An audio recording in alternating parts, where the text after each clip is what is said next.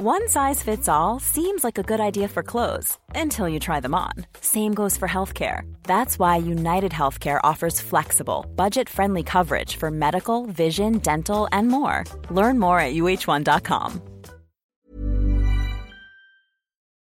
This week's episode of Harry Potter and the Sacred Text is brought to you by MeUndies. I have lots of kinds of underwear in my drawer, but I have to tell you that my favorite kind of underwear is MeUndies. I love them so much, and Colette, my wife, is so jealous of them that when Mother's Day came up this year and she wanted a variety of different gifts for Mother's Day, one of the things she wanted was some MeUndies underwear and also their lounge pants. I have a pair of MeUndies lounge pants, and Colette deserves a super soft, super comfortable pair of MeUndies lounge pants. There are styles for everyone, from all black classics to fun, expressive prints, and they come in sizes extra small to 4XL, guaranteeing a flattering cut for every body. And like I said already, they have unmatched comfort. Their signature fabric is as soft as a warm hug from your favorite sweater.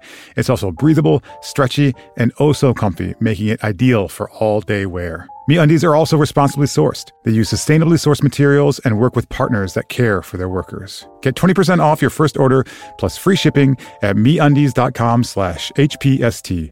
That's MeUndies.com/HPST for 20% off plus free shipping. MeUndies. Comfort from the outside in.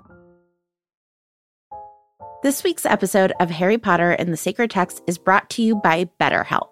BetterHelp is a mental health platform that provides direct online counseling and therapy services via web or phone text communication. You don't even need to use flu powder in order to access a therapist through BetterHelp. I think we can all tell in Book 5 that if you keep your feelings bottled up, it can start to affect you negatively. Therapy is a safe space to get things off of your chest if you don't have access to Dumbledore's office. I know in my life, therapy has helped me identify patterns to help me interrupt ones that I don't feel like are healthy and find better ways to cope. If you're thinking about starting therapy, give BetterHelp a try. It's entirely online. It's designed to be convenient, flexible, and suited to your schedule. Get it off your chest with BetterHelp. Visit BetterHelp.com/sacredtext today to get 10% off your first month. That's BetterHelp, HELP.com/sacredtext. Chapter 2, A Peck of Owls. What? Said Harry blankly. He left, said Mrs. Figg, wringing her hands. Left to see someone about a batch of cauldrons that fell off the back of a broom. I told him I'd flay him alive if he went, and now look, Dementors. I'm Casper ter Kuile. And I'm Vanessa Zoltan. And this is Harry Potter and the Sacred Text. Before we get going, a couple of quick announcements. We mentioned our live shows last week, but we also have amazing listener meetup groups that are all across the country in Arizona, Colorado, Texas, North Carolina, Washington State, California, Minnesota, Massachusetts, New Hampshire, Louisiana, Illinois, Florida, and even in Scotland and Australia. So if you want to join an existing group where people talk about the podcast and maybe do some of the spiritual practices, or if you want to set up one where you live, go to harrypottersacredtext.com and click on the Get Involved link at the top of the page. And there's some great people listen to the show. You might like to meet them. And Casper, people should sign up for our newsletter to be aware of all of our live shows, but also you have a newsletter. I did start one this summer, and it's kind of fun. I write about kind of the intersection of community, spirituality, and culture change. So if you're interested in those kind of questions, just go to my little website, which is caspertk.com, and you'll find a place to sign up to the newsletter there. But enough of meetup groups and newsletters, Vanessa. It's time for a story. So as you all know, I used to be a high school English teacher, and I will say that I made a lot of rookie mistakes in my first year of teaching. For example, it took me a really long time to notice that my C period class did much better on the daily reading quizzes than my B period class. But once I figured it out, I was like, well, that's an easy fix. I'll just write 2 separate quizzes. I did not make a formal announcement to the C period class that now the C period test would be different than the B period one. But the very first day that C period got a different quiz than B period, I was grading. And this young woman, Claire, I was grading her quiz. And she clearly got 100% on the B period quiz, even though she was in the C period class. For example, I asked the question in the B period class, for those of you who know Catcher in the Rye, I asked who Holden takes up to his hotel room, and the correct answer was a prostitute. And in the C period quiz, I asked who he went on a date with, and that's Sally. And she answered the prostitute instead of Sally. Anyway, there were some like pretty funny answers. So I pulled her in, and, I was just like, look, you cheated, you messed up. You're not only going to get a 0 on this quiz, but you'll get a 0 on the whole unit because we have a 0 tolerance policy for cheating. And this young woman looked right at me and said, I didn't cheat. And I immediately just felt complete frustration rise within me. I was like, yes, you did. There are 5 questions on this quiz, and you answered all the right answers to another quiz. That would be statistically fabulous if it was possibly true for that to happen, but it's not. So we both know that you cheated. Please just admit it so that we can at least relationally begin to repair some trust between the two of us. And I really I thought I'd made a compelling argument, and she was going to be like, you're right. And instead she looked at me and was like, I didn't cheat, and started brilliantly justifying her nonsense answers to me. And the longer she talked, the more I was just like, oh my God. I was pulling out my hair as I'm sitting there to try to quietly wait her out for her to admit this to me. And she absolutely would not admit to it. There are very few times in my life that I can remember being so frustrated by something. And looking back, I think that frustration was misplaced. I think what I was doing wrong in that moment, the reason I got so frustrated, is because I was taking her actions personally. I was thinking to myself, you obviously have no respect for me. You don't respect this class. You don't think what I do matters. Looking back, it wasn't about me. She was a 16-year-old girl who had no interest in reading Catcher in the Rye and was embarrassed to be caught cheating. And I think that we see a lot of that in this chapter where Harry or Vernon is taking things personally that aren't about them. And when you feel as though they're about you, they are so much more frustrating. Vanessa, I love that image of you sitting there with this 16-year-old girl. I think it's the definition of frustration when you know and she knows that you know and you know that she knows that you know. That's me oh, come on. Let's just get these two things together. I think that's exactly when frustration happens, is when you can see the logical solution and there's some silly reason that's getting in the way of that happening. So yes, let us turn to the 30-second recap. Yep. On your mark. Get set. Go. So in this chapter, we meet one of my favorite characters, Mafalda Hopkirk, the departmental administrator at the Magical Mystery Institute, government department.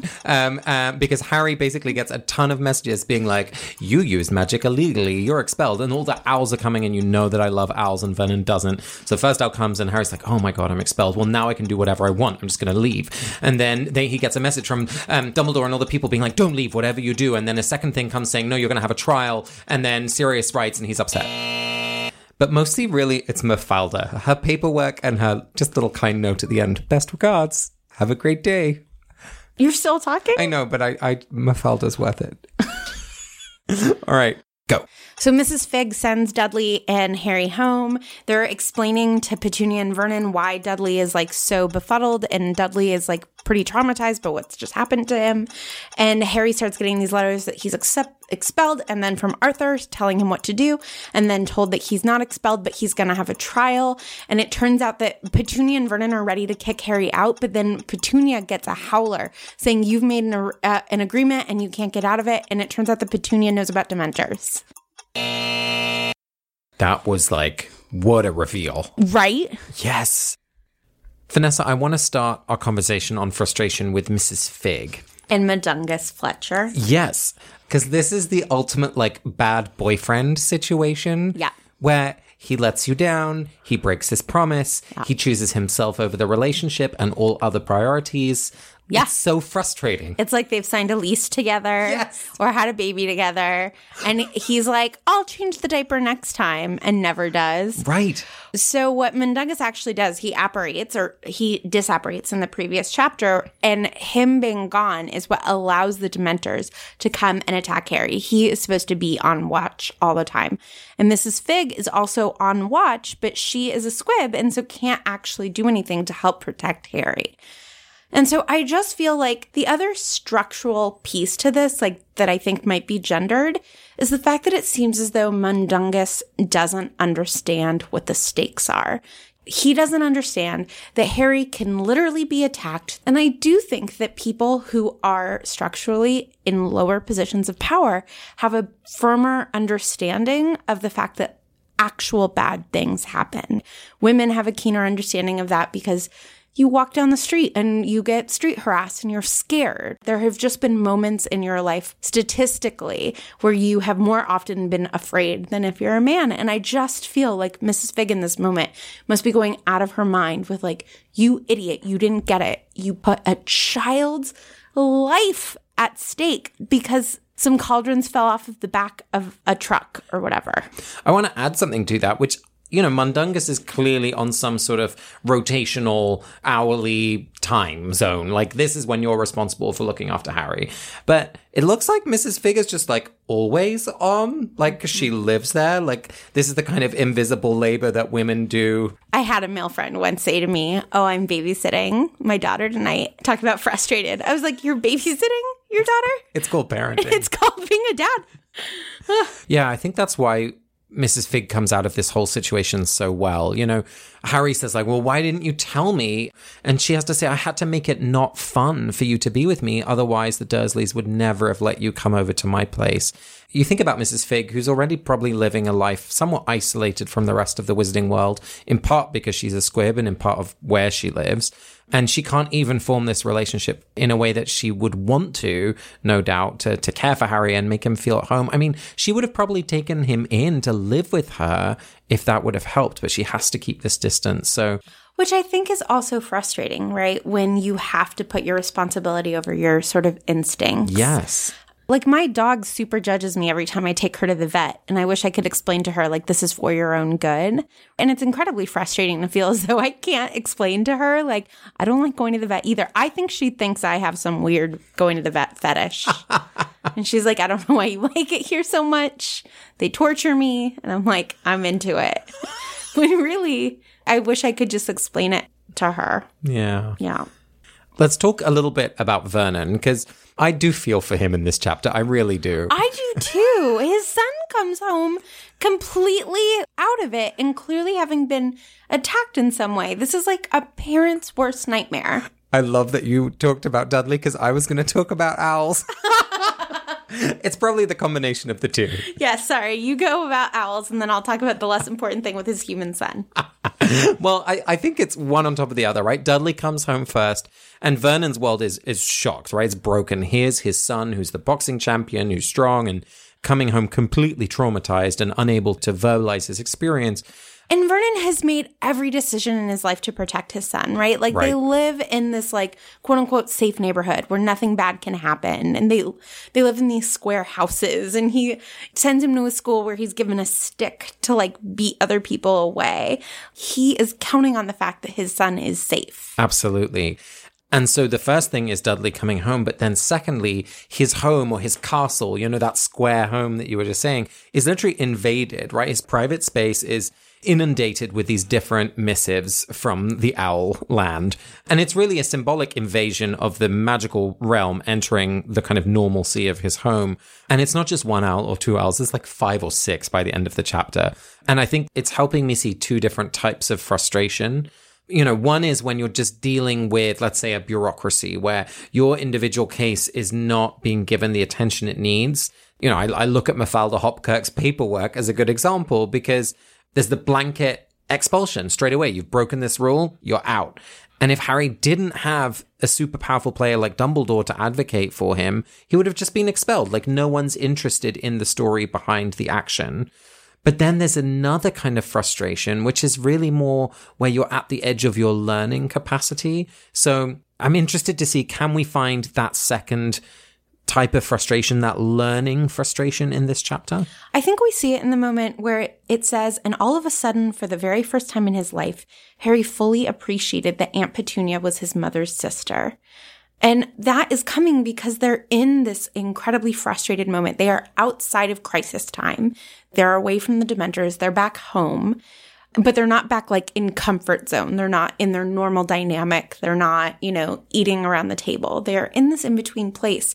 And I think that that is what it takes for Harry to understand that Petunia and Lily were sisters and that there is like a deep relationship there. And it's important that that moment comes after the owls that say you're not expelled, and after Sirius and Arthur write, right? Like Harry has some more information, there's some more security, so he's moved from crisis to discomfort again, and that's when the openness happens to that kind of learning. I love that. I also think that this whole chapter could be read as actually dissolving some frustration, because Harry's had to live in these two very, very different worlds. And in this chapter, we really see them merging together. And he's talking about Voldemort at the kitchen table with Vernon and Petunia Dursley. Dudley understands what it means to be attacked by a Dementor. So in some ways, there's this interesting step towards integration, which I think we can see as the opposite of frustration in some way. Like he doesn't have to pretend one world to another in some way. Is it the opposite of frustration, or is it what comes out of frustration? Like, we all know that, like, if you're moving in with somebody, right, there's the difficult process of figuring out where the stuff goes and which routines to follow, right? It's this beautiful thing, but it's also a very frustrating thing. Maybe it's on the other side of frustration, if it goes well. Right. If the frustration goes well, then you can get to the point of integration. Hey, I'm Ryan Reynolds. Recently, I asked Mint Mobile's legal team if big wireless companies are allowed to raise prices due to inflation. They said yes. And then when I asked if raising prices technically violates those onerous two-year contracts, they said, "What the f*** are you talking about, you insane Hollywood ass?" So to recap, we're cutting the price of Mint Unlimited from $30 a month to just $15 a month. Give it a try at mintmobile.com/switch. $45 up front for 3 months plus taxes and fees. Promo rate for new customers for limited time. Unlimited more than 40 gigabytes per month. Slows full terms at mintmobile.com. This week's episode of Harry Potter and the Sacred Text is brought to you by Redfin. Let's say for some reason you can't get back to Grimmauld Place, so you need to find a new home. If you're like me, you would go to Redfin. Redfin updates their listings every 2 minutes and sends you personalized recommendations, so finding the home that's perfect for you has never been easier. If you see something you like, just book a tour straight from the app. And when you're ready to buy, an experienced local Redfin agent can guide you through the whole process. And if you're looking to sell, Redfin agents know how to get you the best price possible for your home. That's because they sell twice as many homes as other agents. With a listing fee as low as 1%, Redfin's fees are half of what others often charge, which means you'll have more money to put toward your next home. They even have a function where Trelawney will tell you whether or not she can see you in this house. Redfin. It's how Molly found the burrow. Download the Redfin app to get started.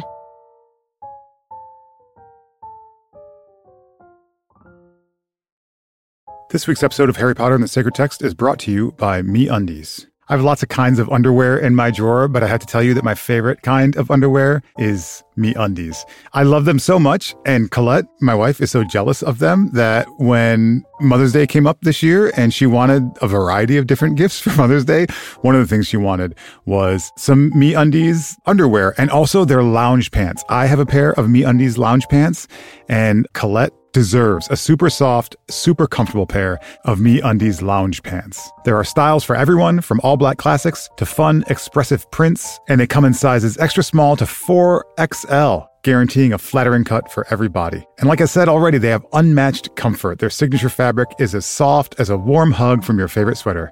It's also breathable, stretchy, and oh so comfy, making it ideal for all-day wear. MeUndies are also responsibly sourced. They use sustainably sourced materials and work with partners that care for their workers. Get 20% off your first order plus free shipping at MeUndies.com/HPST. That's MeUndies.com/HPST for 20% off plus free shipping. MeUndies. Comfort from the outside in.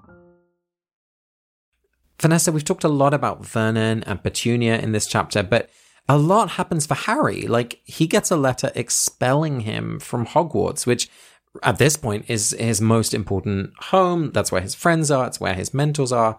It's where he feels safest. And he is ready to leave. Like, he's starting to plan, okay, I'm going to have to grab my stuff and we're leaving the Dursleys. Well, he's even told that they're going to take his wand. Right. I mean, if you think about the experience that he has in this like hour.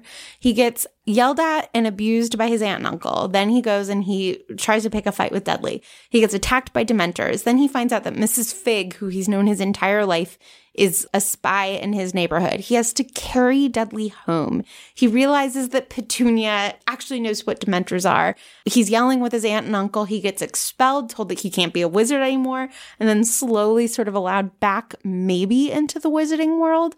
This is like information overload. Plus, he hits his head really hard. Yeah. He also gets punched by Dudley. Yeah. Like, he has had a day, which is another thing I think about frustration, right? Because sometimes I think that our wherewithal just gets low.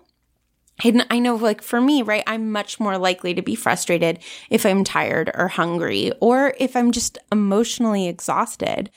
I know you love Mafalda, but like when I have to send 6 emails in a row because it's like, oh my God, I forgot to attach it. Oh, I called it Tuesday the 2nd and it's actually Tuesday the 1st, right? Eventually I'm like, I'm so sorry for all the emails. And she just keeps sending these letters with totally different life sentences attached to them. Yeah, I just had such empathy for Harry. And as you said, like things are changing so quickly. You know, it's all happening at a distance, right? The decisions are being made in a different room, far, far away. And he's stuck here at this kitchen table having to navigate all the complexity, you know, of his family.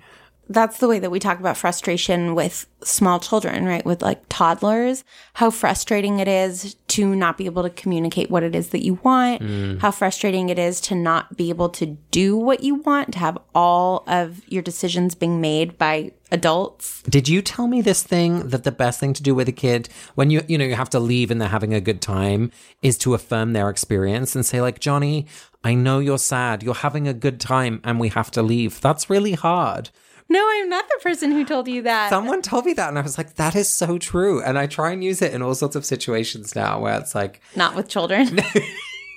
The child inside all of us. Sometimes I wonder how much you manipulate me.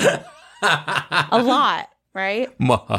Vanessa, I know that you enjoy recording. But it's midnight and it's time for us to go home. It's time for us to wrap up. Vanessa, the final thing I want to mention is that, book 5 is known as Harry's like all caps lock book, that he's shouting all the time and he's angry and he's frustrated. And in this chapter, it's really Vernon who's shouting. And it just made me think like, oh, this is interesting. Like when you look on the page, the person with the all caps lock on is nearly always Vernon. And so just to make that connection of like, oh, Harry has learnt some of this behavior. I mean, he's been with the Dursleys for 11 years and then, the previous few summers. So it doesn't come from nowhere. Like he comes by it honestly. Also, he witnessed his friend die, whereas Vernon's just yelling. He had a busy day in the drilling office. Yeah. So he's come by it honestly in at least 2 ways.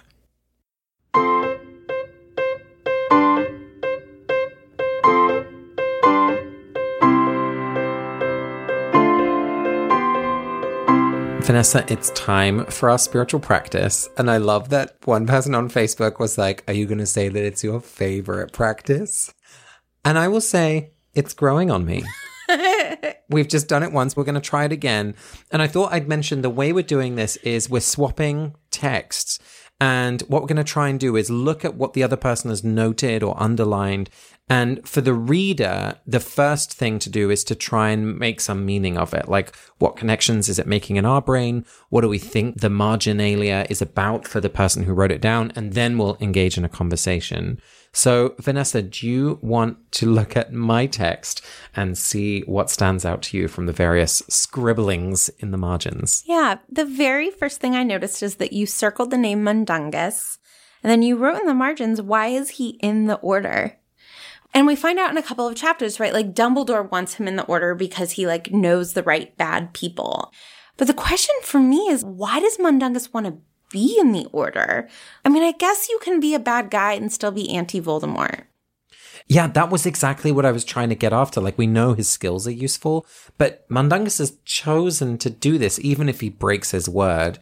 There's something that's motivating him. Like, is it self-interest? I don't think so. I think there is a bigger mission for him there. It's just not one that he's very open about, maybe. The other thing that's making me think about is the times where, like, you don't have to like everybody who's on your team. at the end of the day, it doesn't matter whether or not we like them. We have the same responsibility to each of them. And I feel like Mundungus is an example of somebody who, like, you don't like, but what? Like, you still have to be grateful for the fact that he's on your team. He's such a bad team member. Well, this also speaks to the fact that, like, there's few and far numbers in the Order right now. They're really struggling to call up people who are willing to enter the fray again. You know, a lot of people are still in denial. It's just the word of a 14-year-old boy.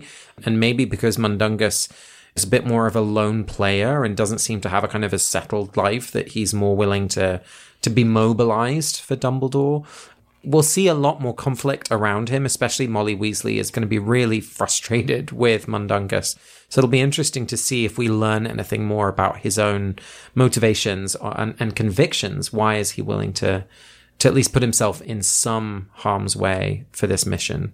Yeah, it's also interesting, like, why people agree to do things that they have no intention of following through on. Like, he knows when he says yes to guarding Harry that he would let it fall away if any other opportunity came his way. It just, like, comes down to a sense of self-worth, right? Because he doesn't think that he's providing enough of a service for it to matter. Yeah, maybe he doesn't know how important he is. Right.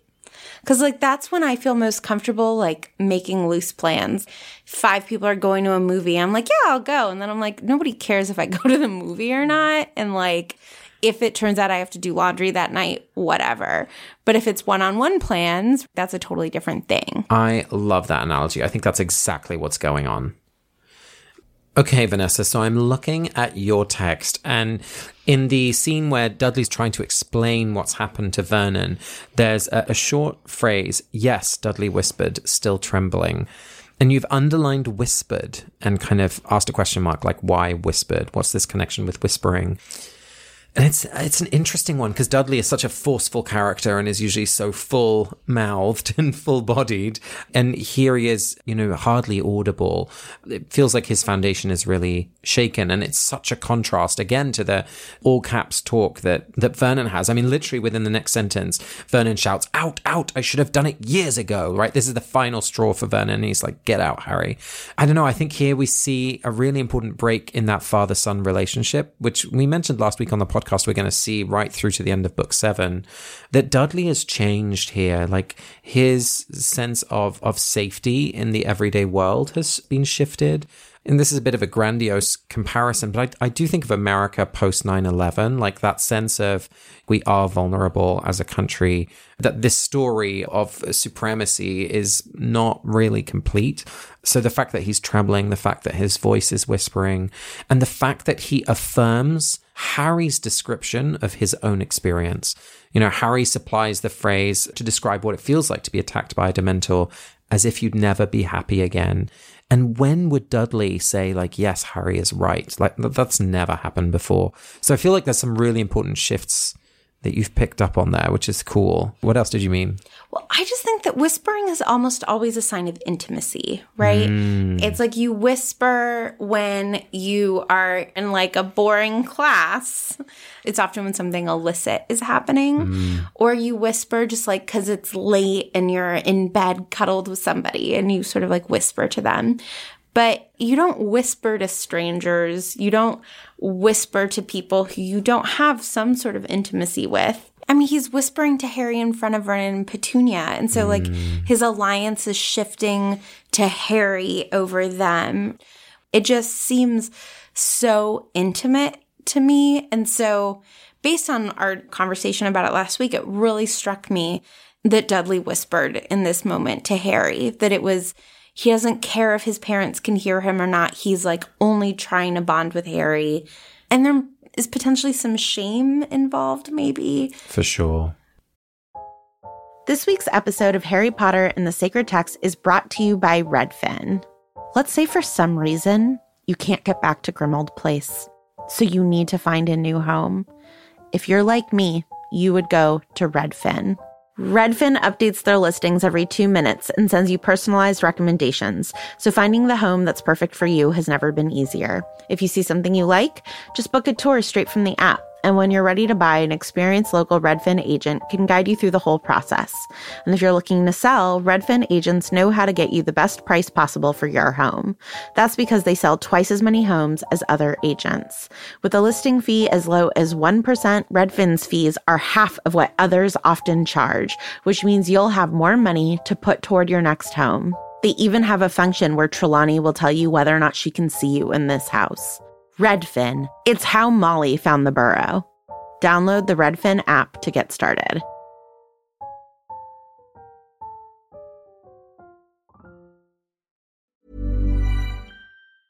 Hey, it's Paige DeSorbo from Giggly Squad. High quality fashion without the price tag. Say hello to Quince. I'm snagging high-end essentials like cozy cashmere sweaters, sleek leather jackets, fine jewelry, and so much more. With Quince being 50 to 80% less than similar brands. And they partner with factories that prioritize safe, ethical, and responsible manufacturing. I love that. Luxury quality within reach. Go to quince.com/style to get free shipping and 365-day returns on your next order. Quince.com/style. Hey, it's Paige DeSorbo from Giggly Squad. High quality fashion without the price tag. Say hello to Quince. I'm snagging high-end essentials like cozy cashmere sweaters, sleek leather jackets, fine jewelry, and so much more. With Quince being 50 to 80% less than similar brands. And they partner with factories that prioritize safe, ethical, and responsible manufacturing. I love that. Luxury quality within reach. Go to quince.com/style to get free shipping and 365-day returns on your next order. Quince.com/style. It's time for our voicemail, and this week we're hearing from Rabbi Max Chaikin. Hi, Vanessa, Casper, Ariana, and the entire team. This is Max Chaikin. I'm a rabbi in Southern California, and I was a little late to your podcast, but I did just catch up in time for Season 5. My question for you is about authorship. I know that as a rule you tend not to discuss authorial intent, and as a learner of sacred texts, especially biblical texts or ancient Jewish texts, I find that quite powerful. It's something that guides me as well in my practice as a Reform rabbi, that we are the ones who have to interpret and make meaning from our texts if we're going to help them become real and powerful ways to structure and think about our lives. But with your project, with Harry Potter, it does seem to me a little bit more reasonable once in a while to talk about J.K. Rowling and her authorial discretion and intention. It came up most specifically in my mind in an earlier season when I believe it was Vanessa was discussing a particularly unflattering description of a character, maybe Dudley or Millicent Bulstrode, I can't quite remember. But it was a very unflattering description of their body, and if I recall correctly, Vanessa attributed that narrator's voice to Harry.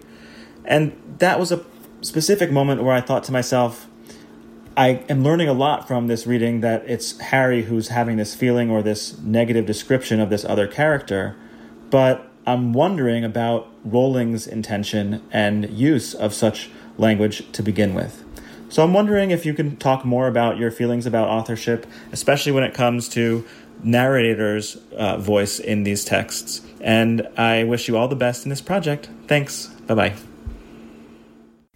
Hi, Max. What a great nerdy series of questions that I absolutely love.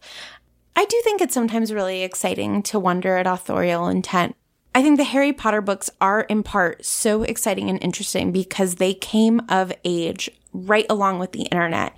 And so J.K. Rowling is one of the few authors, certainly of something so popular, who in the history of the world has been able to engage with her fans so explicitly. And I am very grateful that we made the decision out of sort of, an innocent point of view to not engage with any of that, because then we would have to engage with some of the very disappointing things that she has done and said over the last couple of years. And I am grateful for the opportunity to treat these texts as sacred and not let her imperfections sully our experience with these books. The other thing I'd want to say is that we had John Green on the show last season, and he says this lovely thing that as an author, he's the author of the book until its publishing date. And then the book is no longer his. Then the story is the reader's, because whatever the reader brings to the text is going to shape the text, right? Like writers will tell stories of people coming up to them saying, oh my God, I love what you did with this character. And the author's like, I didn't do that with the character. That's literally not on the page. But as a reader, we create these stories from the text. And I think we actually limit what the text can be when we make it about the author's intent. And it's so much more interesting to think about what it means to me and what it means to you, and then to have a conversation about it. Like, it's just much more creative. Because there's only one right answer if we're sticking to authorial intent. Besides, J.K. Rowling has never liked a single tweet that's been tagged with her and us. So she's obviously a monster. I invited her out to tea when I was in Edinburgh. She never responded. She didn't even say no. She just didn't respond. Or maybe her people just got back to my people and we couldn't fit it in because of my busy schedule. Vanessa, it's time for us to offer a blessing. And we both want to bless the same person this week. Because there's like a right and wrong answer. The right answer is that you want to bless Mrs. Fig, and the wrong answer is that you want to bless anybody else. So why don't you give us your blessing? So we talked about this a little bit, but I want to bless her for not making it fun to hang out at her place. I just think that this is like a beautiful, selfless move. Nobody wants to be the not fun person to a child. Nobody wants to like not be themselves in their own home.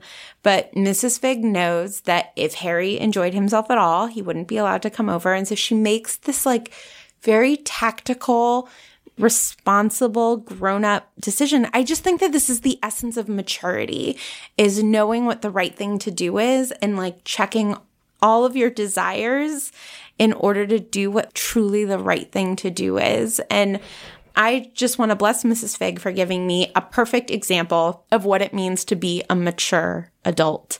And whenever I'm wondering what the mature decision is, I am going to think about Mrs. Fig. Seriously, like, what would Mrs. Fig do? What about you, Casper?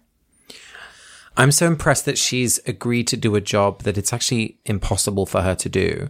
You know, if Harry is attacked, as he is by the Dementors here, she can't do anything. So not only is she going to be unable to protect him with any sort of spells, she's basically signed up to witness a horrible tragedy if it were to happen. Like, she's the sort of canary in the coal mine or the balloon up in the sky.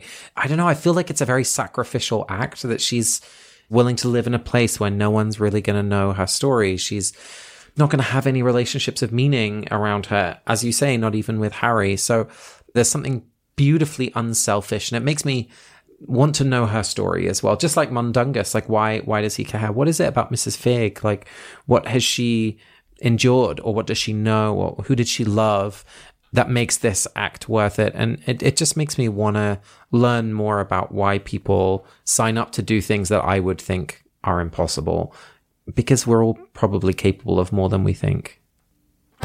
You've been listening to Harry Potter and the Sacred Text. You can follow us on Twitter, Instagram, and Facebook, or sign up to our newsletter at harrypottersacredtext.com. Please leave us a review on iTunes. We love to read them so much. And you can send us a short voicemail to harrypottersacredtext@gmail.com. Next week, we'll be reading Chapter 3, The Advanced Guard, through the theme of compassion. This week's episode of Harry Potter and the Sacred Text was produced by Ariana Nettleman, Casper ter Kuile, and me, Vanessa Zoltan. Our music is by Ivan Paisau and Nick Bull, and we are part of the Panoply Network. You can find ours and other great shows on panoply.fm. Thanks for this week's voicemail to Rabbi Max Chaikin, to the fabulous Julia Argy and the wonderful Amanda Madigan, and of course to the incomparable Stephanie Purcell. We'll see you all next week. You know so many adjectives.